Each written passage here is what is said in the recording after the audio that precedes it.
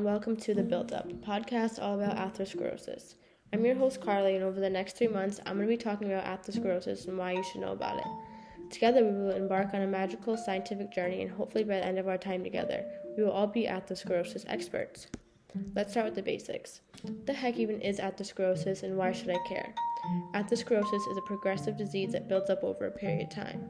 What does it build up? Plaque in your arteries. And why should you care? Because this buildup restricts and can eventually block blood flow. This can eventually lead to various health issues, the most serious being coronary artery disease, cerebrovascular disease, and parietal artery disease. This means you're at risk for heart attacks, strokes, and the loss of blood to your limbs, which could mean amputation. And according to scientists, a healthy 40-year-old man has a 50% chance of developing serious atherosclerosis in their lifetime. Atherosclerosis may be coming for all of us. It may be happening in our bodies right now. It is probably happening in our bodies right now, but don't worry. I'm going to tell you all about atherosclerosis so you can understand how this disease works and the best ways to avoid or detect it. In this course of this episode, we'll break down some of the small science behind the condition to better understand it and the risk factors. Let's break it down by looking at the word atherosclerosis itself. Athero, meaning yellow plaque, fatty substance, and sclerosis, meaning hardening. At first it seems vague, and it is, but let me explain. The first part of the word, the yellow plaque, fatty substance, is made up of deposits such as cholesterol, fatty substance, cellular waste products, calcium, and fibrin, which is a clotting material. This buildup of plaque occurs when the walls of our arteries become damaged. Why does this matter? You see, our arteries are made up of 3 layers of tissues, and they all have their own specific functions. First, we have the intima, the inner layer of the artery lined by smooth endothelium. This is a thin sheet of flat, squamous-shaped cells. Picture a bunch of fried eggs in a pan bonding together to form a sheet, with the egg yolk being the nucleus of the cells. This thin layer allows for rapid diffusion of substance like nutrients, oxygen, and carbon dioxide. This means they are all easily able to pass from the bloodstream to the cells that need them with little obstruction. The second layer is the media.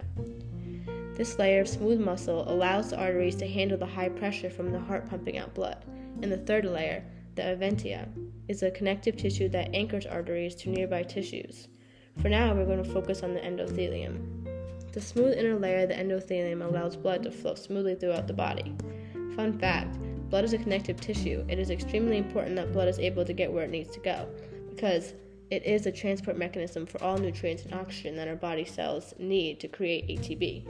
ATP is the source of energy for all cells.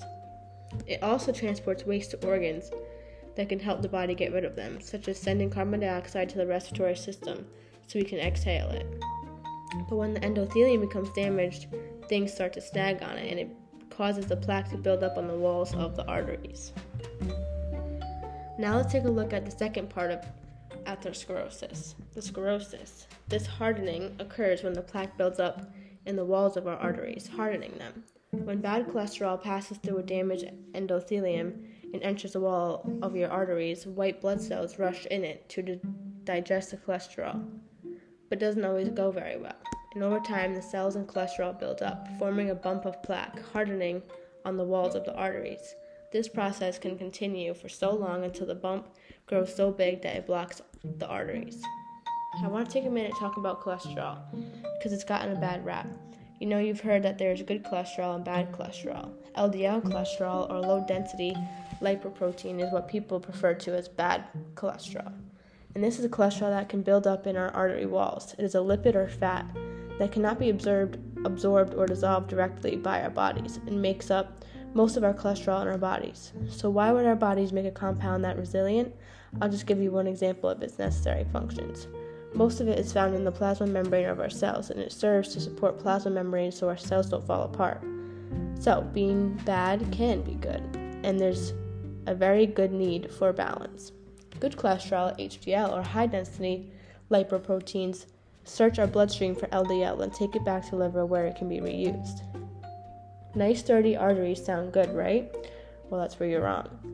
As I said earlier, it's important that blood flows, and the gases and nutrients that it carries need to be able to diffuse to the walls of the arteries to nourish the cells and tissues around them. When it can't do so, our body cells, organs, system function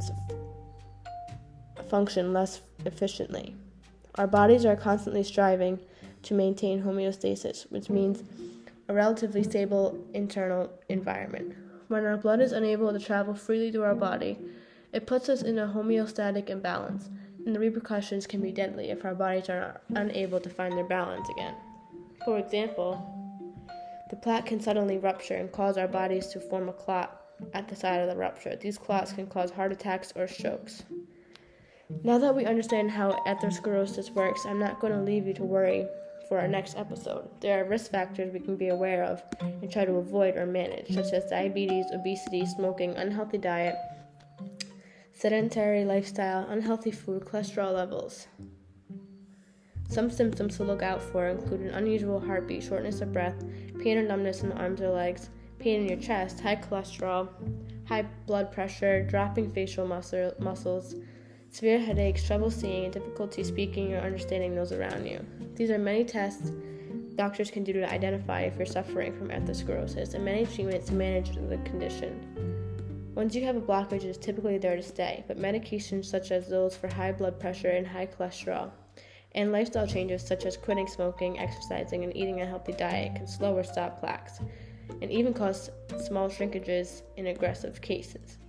Surgery may be used to remove or bypass plaques as well, so all hope is not lost. That's all for now. Stay tuned for another episode next month where we develop deeper into how atherosclerosis affects our body systems. This episode was recorded and edited by me, Carly the Fave, and researched by Talia Notarini and Kelly Lipsy, scripted by Kelly Lipsy as well.